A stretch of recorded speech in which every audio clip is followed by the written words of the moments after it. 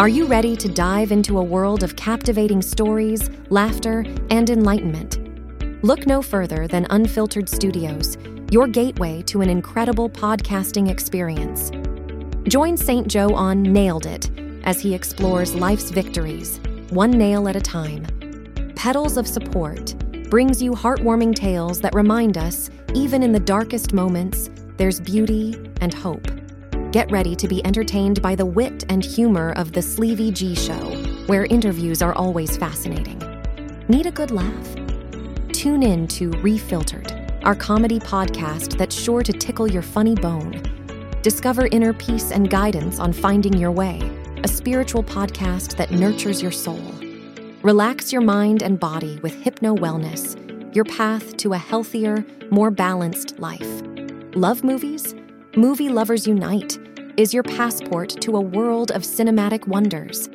Immerse yourself in the magic of storytelling, laughter, and enlightenment as you're taken on a journey through the fascinating realm of movies and television. And don't forget the Stupid History Minute, where we uncover the quirkiest stories of everyday items.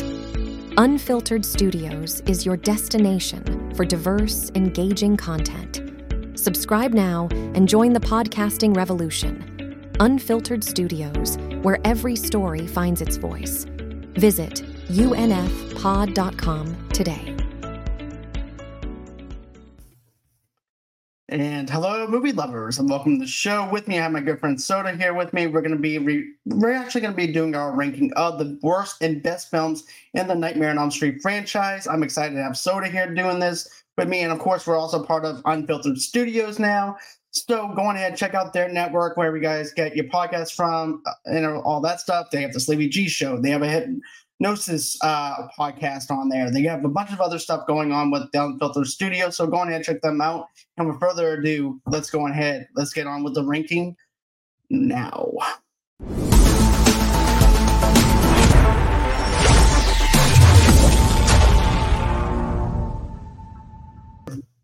Doing good, man. I was just thinking, the very first time I came on this channel to talk Nightmare on Elm Street, you didn't have any of these bells and whistles. Right? And now here I am in my own little Freddy Krueger house mysteries here, playing with a bunch of bells and whistles. Like, look at you. You're part of a podcast network, man. You're doing it. Thanks, man. This has been my dream for a long time since I've started doing the podcast and stuff like that. And it's just hard to believe now that's actually the tangibleization of it actually happening. Right. That's what shows that you put in the work and grenades don't get thrown your way and anything's possible. Exactly. But man, I remember when we did our Nightmare on Elm Street review a couple of years ago. I think it was for part 3. And, at first I was like, well, let's go ahead. Let's do, just review the rest of them. I'm like, no, let's just do a ranking. And I think that a ranking is actually perfect for doing something like this. And I wanted to start off with, the bad ones and then go into the worst ones. And I think that's just rip the Band-Aid right off, right? Are just including the remake? I can't remember if I asked you that or not. What's that? If we were including the remake. I can't remember if I asked you. Okay. Yeah, we're going to do the remake. All right. Well, okay, let's do it. So I'm going to start off let me go to my notes real quick and I'll be able to tell you guys what I'm having my worst of the Nightmare on Elm Street movies. So I've actually got, matter of fact, I actually have the remake as my worst. So I'm just going to rip the Band-Aid right off there. I was excited going into it because of the stuff with the Watchmen, with Jackie playing Fred Krueger into the franchise and stuff like that, and a reboot of it. And of course, Platinum Dunes is also the one who's actually was the ones who produced this film.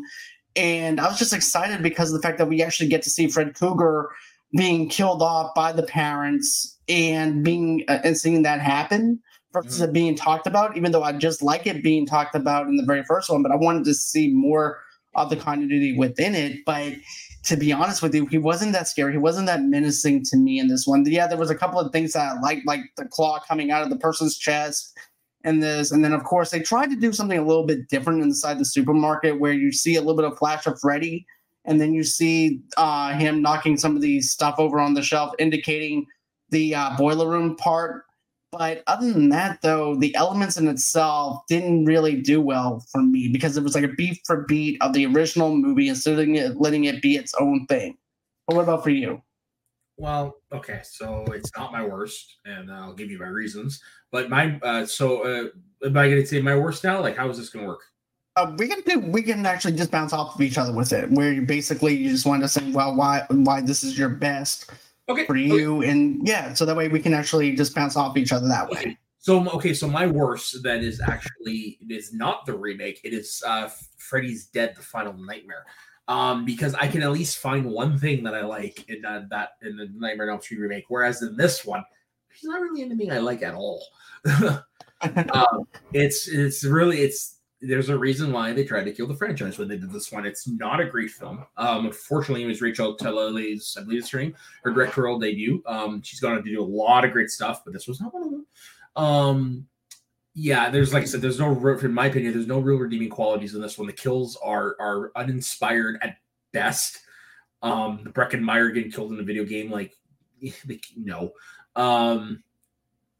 Okay, there right one thing I'm like, okay, maybe it's the kill with the kid with the Carlos. And I do have to admit, I do have that one as my worst as well. I do have to admit that is a great kill, but outside of that, like, it's a forgettable film, and it was one that tried to cash in on the 90s craze of 3D. Yeah, even if you look at the 3D effects and stuff like that, yeah, it was new, it was something new and fresh and popping at that time with the 3D effects. But once you get it home to watch on DVD or whatever, it's just that spectacle is just not there. If you compare it to Friday the 13th Part 3, which was also in 3D, that 3D is actually kind of enjoyable because it's not going to age well. Where it's like at least they try with the effects or whatever. Whereas this one, very much CGI in your face, like all these multiple Freddy's heads flying at the screen. Like, no. And that's something that I didn't like with this last Nightmare on Elm Street movie either, was with Part 6. And I didn't like how confusing it was. It just felt like it was just jumbled all together. It was trying to be something, and it didn't know the direction that they wanted to go in with it. Mm-hmm. Just have the cameos of Johnny Depp getting hit upside the head with the frying pan, which I thought was funny, but it wasn't enough for me to say, yeah, I need to go ahead and invest in more time in watching this movie or anything like that. Yeah, the video game sequence and everything made me laugh, but it wasn't like an intelligent kind of kill.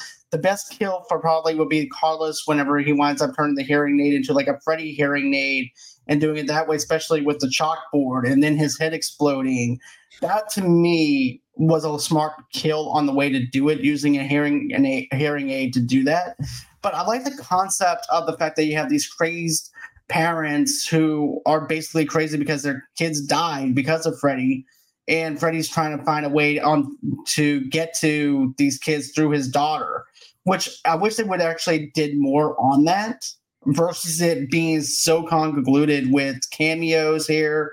And it was just too confusing and stuff, especially in that schoolhouse scene where basically the teacher's basically acting like he's teaching a class and there's no one there and giving us a timeline of every single thing that Freddy has done.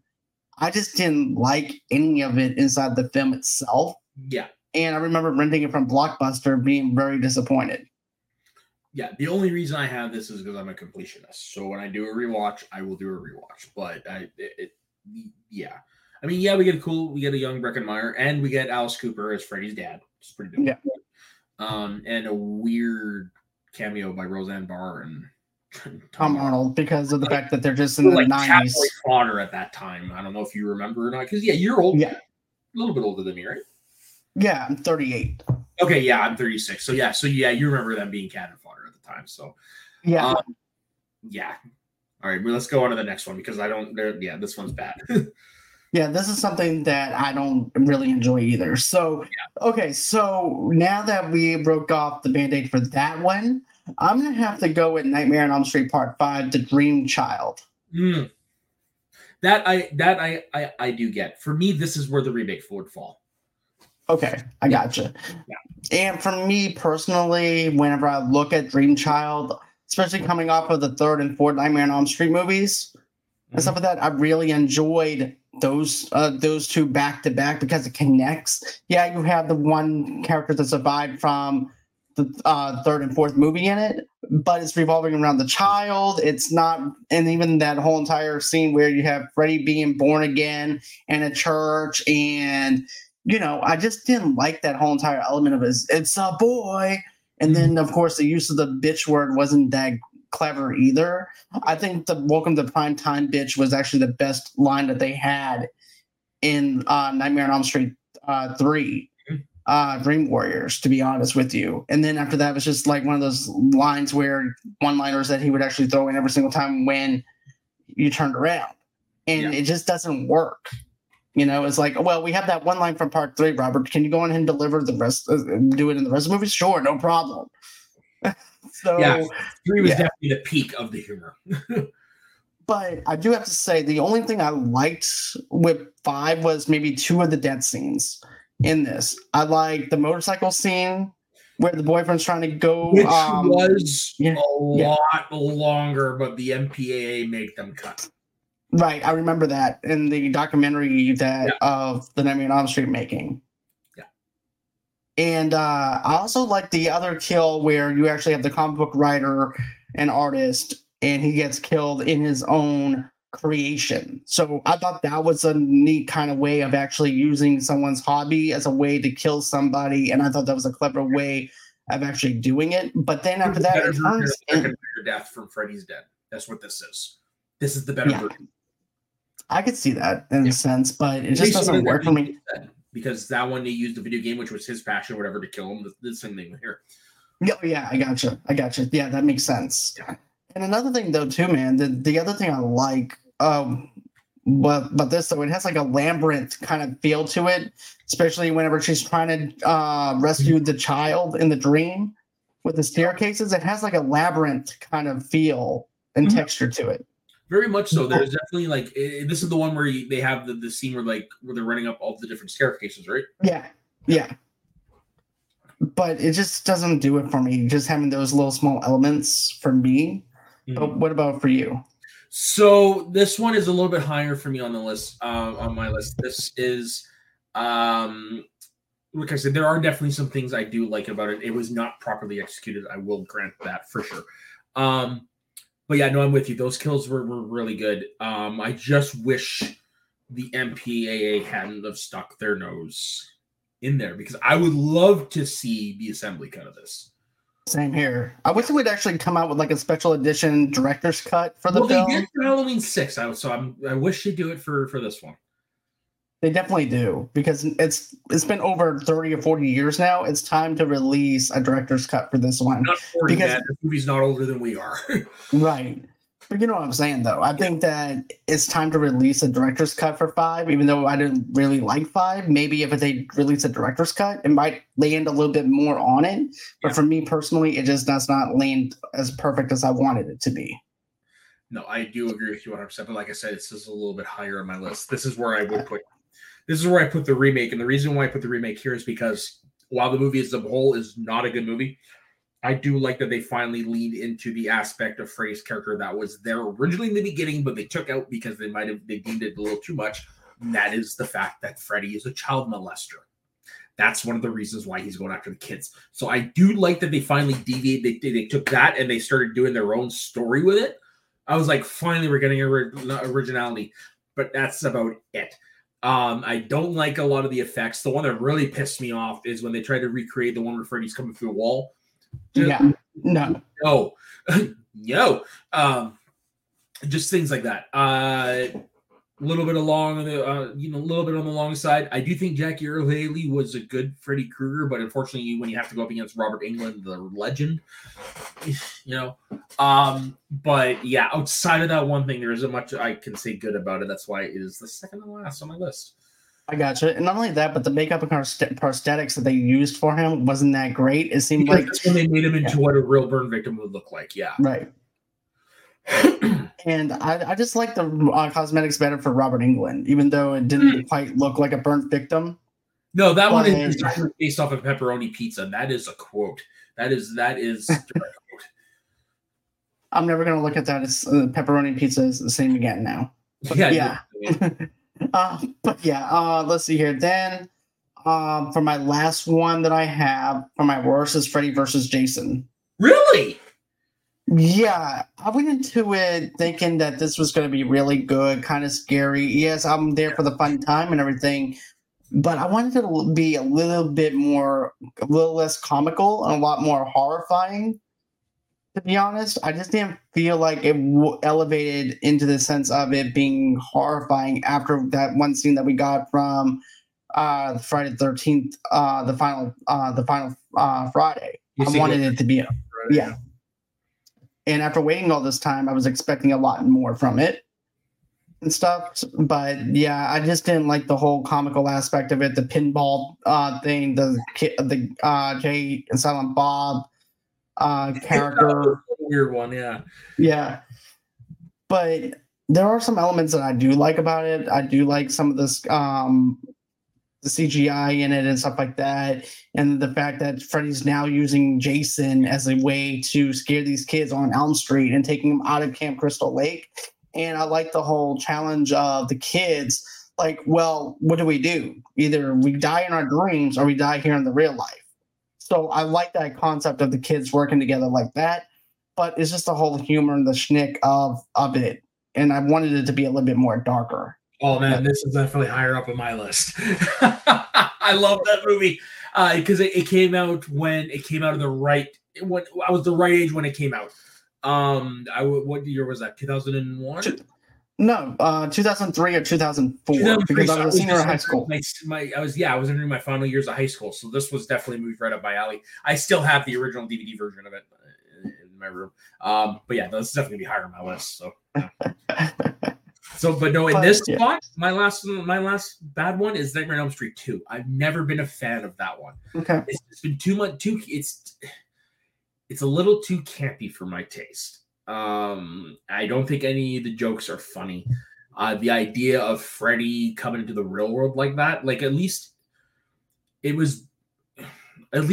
Freddy versus Jason, when he does it, at least it's true to what is established in the first Nightmare on Elm Street, whereas this one doesn't. No, he's coming through somebody else's body. Yeah. There's a few things that are decent in it. Like I love Clu Gulager, who plays what's his face's dad. A couple of the effects are good, like that parakeet from hell. But outside of that, it's a poor sequel. Like, because you've got Nightmare on Elm Street 2 and then 3 is like right back up here. It's this weird. I gotcha. Yeah. For me, though, it's like rewatchability levels of where I would actually put it. But I don't have it as my worst. But it's down to the bottom of the totem pole as far as rewatch, if I would rewatch it or not. Yeah. But so let's see here. I actually have the original Nightmare on Elm Street, of course, as my number one. Because I feel like if I put number 3 as my number 1, it's like the most common answer. So I wanted to go a little bit different. I get it. And the reason why I have the original on there is because nobody has done anything like this. This is the birth of New Line Cinema, the birth of Freddy, the birthplace that Wes Craven put his work in. Right. So this is actually Wes Craven's stamp on it of something original, of someone killing somebody in their sleep and not knowing what to do in their most vulnerable state where they can't even fight back. And then you have poor Nancy, who is losing her friends and then having that body bag being dragged after her friend dies. And then you also have the whole thing where her friends are dying up top of the wall, crawling on top of the wall because of Freddy dragging her on the wall. And then you also have her crack that whole entire blood splatter after when she lands on the bed. Oh my God. And then you have Johnny Depp. Wasn't the blood splatter cut from the Johnny Depp did? Well, the reason why I said was there a splatter in Tina's death? Yeah, there was. There was actually a little bit of splatter. Like you notice, like when she's going down after Freddy kills her, there's some blood splatter that splashes onto her boyfriend. Wow, I don't remember that. Yeah. And unless I'm actually one of those things within my subconscious where basically you've seen the Texas Chainsaw Massacre, the very original one. in the 1970s. So our subconscious is basically this. We think that it's a bloody scene, especially whenever the Leatherface puts somebody on top of a meat hook, right? And we're thinking, oh, that's a bloody scene. But we don't see no blood.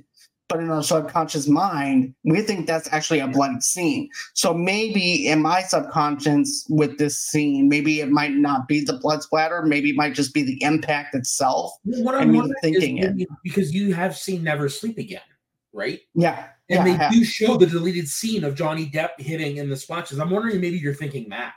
No, I think I've actually seen it, though. I need to go back and rewatch that one scene. After we're off this, check that out because I don't remember. Yeah, I think so. I think there's actually a little small blood splatter that goes on to Tina's boyfriend. Yeah. And then there's also that other scene where Johnny Depp, of course, they use I forgot how many gallons of blood to suck him in, because I did a whole trivia on this like last year. Yeah. It's been a long time since I've actually seen it. But you know, just seeing him getting dragged and stuck through the bed and everything, I thought that was a really clever kill. You haven't seen that before. That is the same contraption they did to do Tina's death. Right. Okay. The same room that flips, that's what they used for that. Okay. Yeah, that's right. They did. Yeah, okay. That's how they created the effect of all the blood coming out, because they just tilted the room upside down. And also, too, this is also where everybody got sick, though, too, on set because of the way that the room was. Yeah. Because of how tilted it was and things like that. Yeah. But yeah, that's why I have this one as my number one.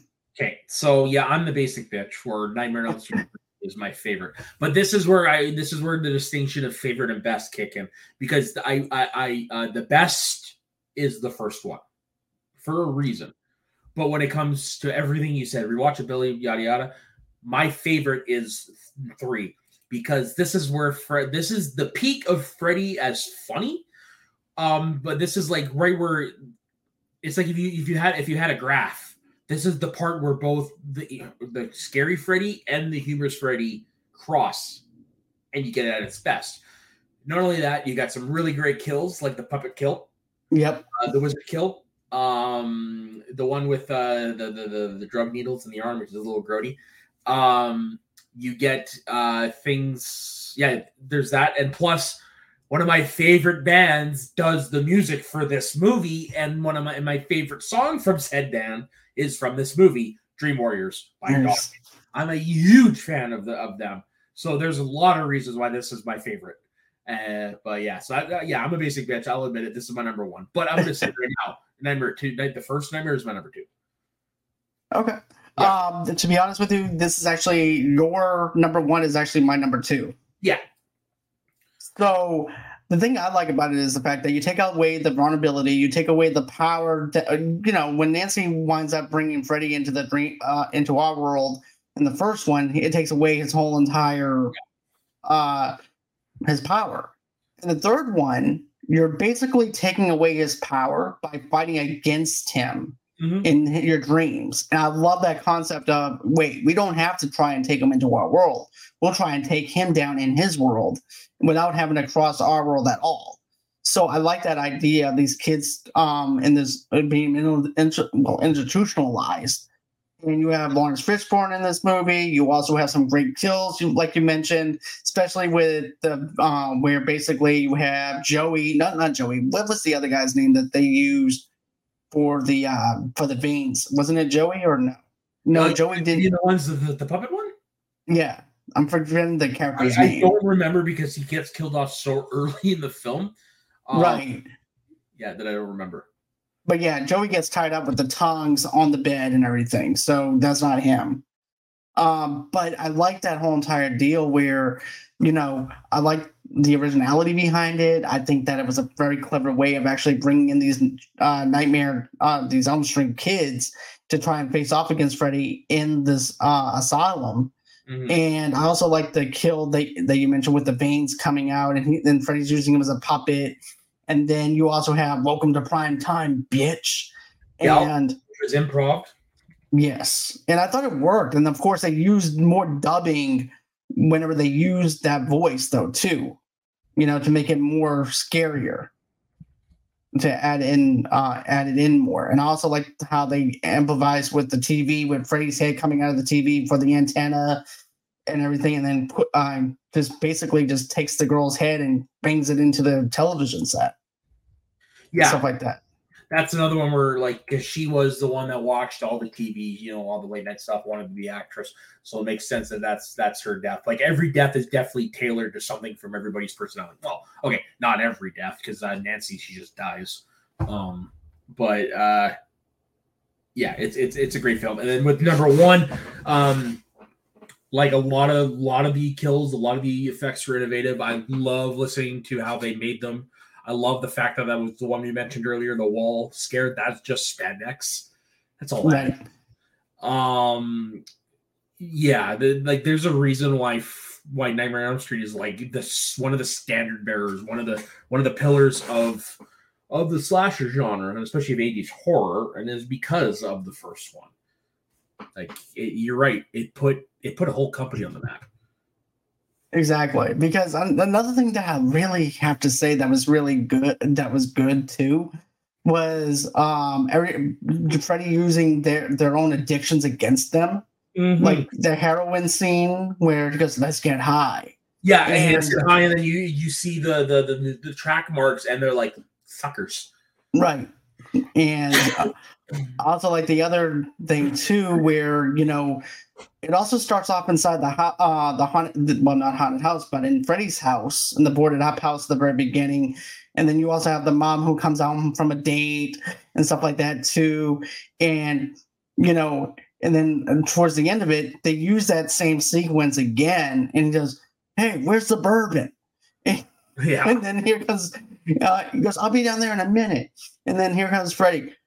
"Where's the bourbon, bitch?" But I just thought this was hands down a clever way to bring in the franchise, and also crossing over that dark humor in with Freddy and mixing in that darkness within him. I thought that they did a really good job with part 3. So part 3 is hands down one of my favorites. And of course, you have Joey tied up to the bed because he has his crush on this nurse, and he has and that's how he gets stuck in the dream world. And of course, now they have to go on ahead and whenever he goes, "Well, come and get him." And so now they have to try and go into the dream world to get him. And I definitely like the setup. I like the special effects with it. I thought it was a really good one for the part 3. Mm-hmm. So what do you have for your best? Well, like I said, my best was Nightmare on Elm Street 3. It was Nightmare 1. Okay. And then now my third favorite is Freddy vs. Jason. Okay. Because of all the nostalgia that comes into it for me. I just love that this is just an all-out, drag-out brawl. Basically, everything that you have an issue with is why I love the movie, minus the Silent Bob thing. That was a little weird.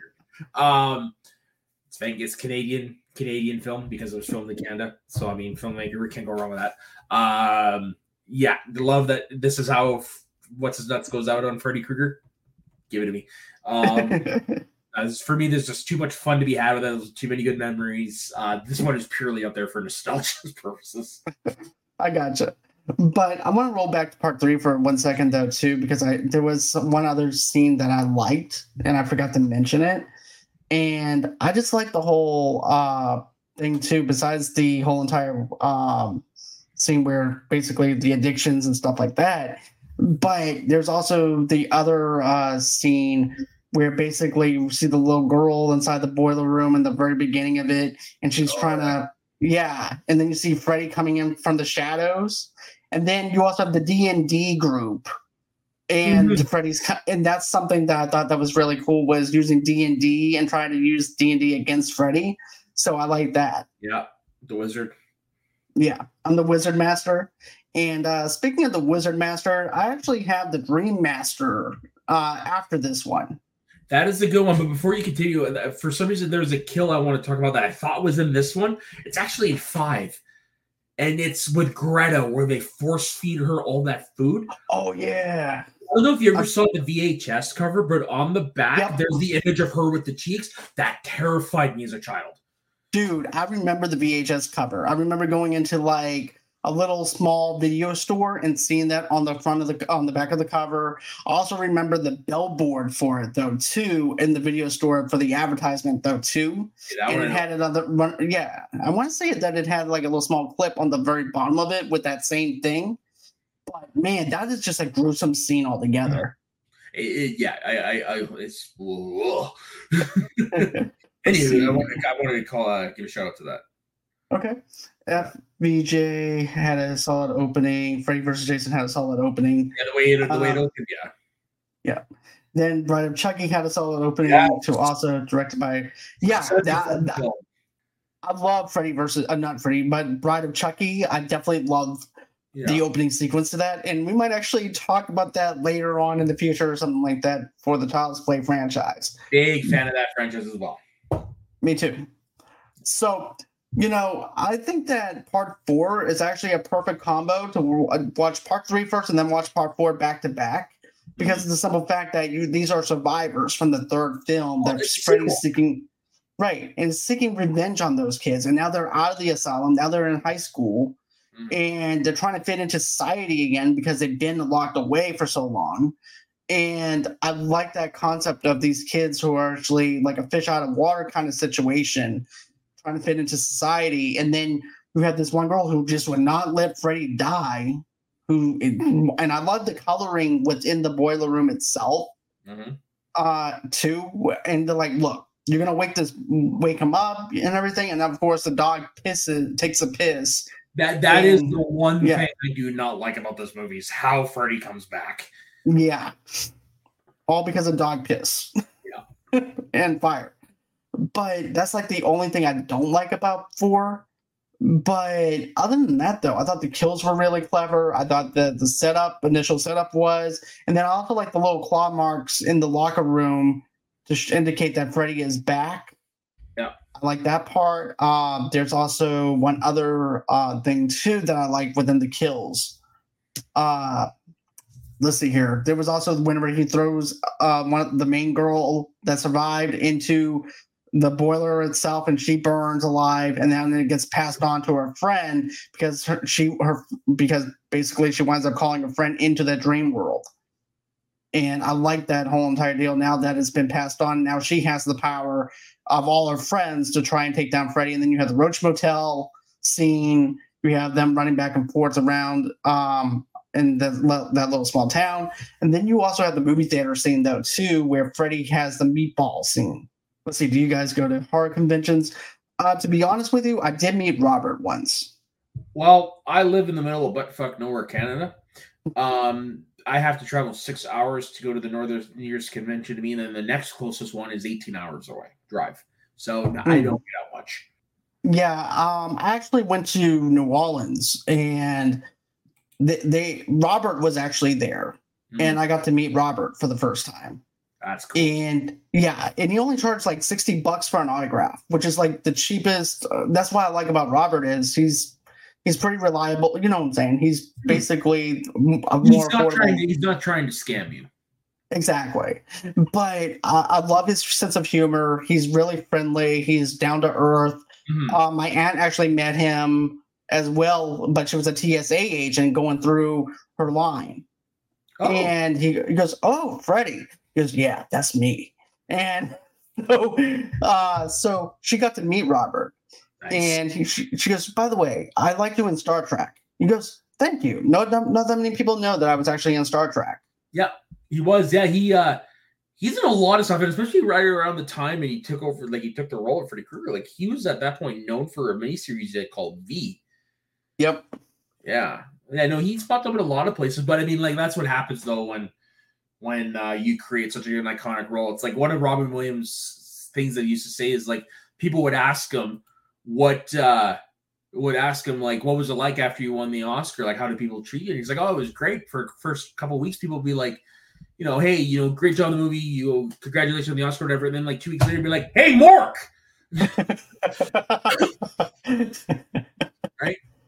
Right, exactly. So what do you have for your next one? So I've done Nightmare 3 was my number one, Nightmare the original is my number two, Freddy versus Jason is my number three. So this one would actually be Wes Craven's New Nightmare. Okay. I actually have that one next. So right. It's enough me next is number 4. It's funny how that happens. But yeah, no, this was this is basically Scream the beta. Basically how all the meta commentary that goes into it, because this one is basically Freddy is portrayed as an actual demon that takes the form of Freddy Krueger. Heather Langenkamp's a real character. Wes Craven's a real character. Robert Englund's a real character. Basically, it's what happens if Freddy legitimately crossed over the real world. Definitely some great stuff. Freddy is great, like really, really terrifying in this. I like that his now the claw is on the thumb as well. I like how they pay a lot of different homages to things from the originals, from the other movies in this. For example, the death of the babysitter is a mirror of the death of Tina in the original. No, this is a really, really good movie. And honestly, if the first one wasn't as great as it was, I wouldn't be surprised if a lot of people would consider this one the best of the franchise. Because Wes Craven's return to the franchise, because he hadn't had anything to do with it since I think like 2 or 3. And that's one of the things I like about it, was because it's the return of Wes Craven. It's also a very meta kind of thing. This is actually my first meta movie that I watched as a 11 or 12-year-old and stuff like that. So I really loved how meta it actually was. And this is like basically kind of the formula that we use for Scream, in a sense, with the meta. That's what I like. It's Scream before Scream. Right, exactly. And, I definitely love how it's set up. And then you have him trying to get Nancy to come back for one last time, reading the script. You have Robert Englund playing Robert Englund. You have the Freddy hand. That horrifying claw, though, whenever they gets taken off the prop set and it kills the actress's husband from the set. Oh, I love that. Yeah. No, definitely for sure. And actually, what's funny enough is this, again, it's mentioned in Never Sleep Again, so you've seen this, but how this was filmed during the big earthquake, the big LA earthquakes, and so they actually have footage of that in the film. It's basically a big budget Lifetime movie. Yeah, pretty much. Yeah. I don't quite get that, but okay. No, I don't know about that, but I definitely like the fact that, you have the little girl who is basically the actress mother who plays the main character, and she's watching the movie go on, and then the ton comes out of the phone.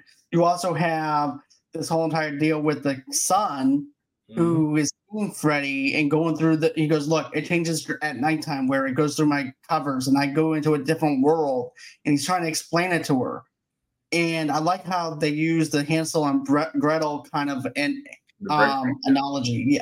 Yeah, I like that with the pills. But also too, they also do, like you said, an homage to the original, where basically they take the babysitter and put her on the wall and drags her, because have you ever played Skin the Cat? Yeah. So yeah, I definitely like that. And then of course even the nurse is very evil though too. Mm-hmm. And every single movie that she's in, this actress always gets under your skin, no matter what you see her in. Yeah, I'm sure her name right now. I'm just quickly looking it up. Fran Bennett. Yep. Every single time when you see her, you know that you're in for an interesting ride. Mm-hmm. But yeah, distance hands. And then of course, Freddy's lair is no longer a house; it's in the sewer systems and stuff like that too. So I like that concept too. So everything's original within this movie itself, and very meta. Hands down, one of my favorites. Easily, mine too. So now I've got one of you. Now this is actually one of your worst ones that you didn't like, and it's down to it's about rewatchability. It's about nostalgia for me on how I rank this one, and it's the Nightmare on Elm Street 2: Freddy's Revenge. And the reason why I like this is because I like that haunted bus ride. Okay. That opening scene. It has a good opening scene. I don't like the junkyard dogs or anything like that. I didn't really care for that. But I like the fact that they're going into the school where Fred Krueger used to work at, and try to figure out what is ambulating Jesse's thoughts and stuff like that with the connection of Freddy. I like that psychological kind of deal going on. But I think if they went on ahead and left out the whole entire deal where Fred comes out that way through Jesse and just left it at the fact, okay, so he winds up going, it's Nancy's old house. He has the diary. He's reading the diary. And the stuff that he's reading is horrifying enough to make him have nightmares. And that would be the way to go for the plot. But as far as how they did this and everything, I understand the logic behind it. I understand the message that it was trying to send during that time. This is also one of the first gay homosexual horror movies that we've seen. Right. Look at it's on the nose, but you could tell. I don't think that was the intent when they wrote it. No. But and then you have the whole entire coach scene where he's in the BDSM outfit too, and he's making Jesse run around the gym and things like that too. But the opening scene alone, and then the whole entire deal at the beach house and everything too, I thought that was a good scene for Fred to come out, and you have the flames going up around the swimming pool, and he goes, "These are my children," and I like how haunting he is in this scene. And then he disappears in a cloud of smoke and everything later on. And then, of course, you have love will basically conquer all in the last part, which kind of takes you out a little bit. But as far as the initial setup and stuff like that, I think it's okay. But it's not one of my ones that I go to as far as like I have to go and watch this one first. I always go with the first, third, and fourth one, and then I go into maybe the second one later on. But that's just me. Yeah, like I said, if I'm gonna watch them, I'm gonna do the whole series in order, so I have to watch it.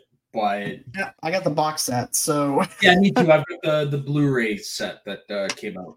I think I got Freddy vs. Jason twice, but yeah, I need to get that Blu-ray set though. To be honest with you, because I got the DVD set.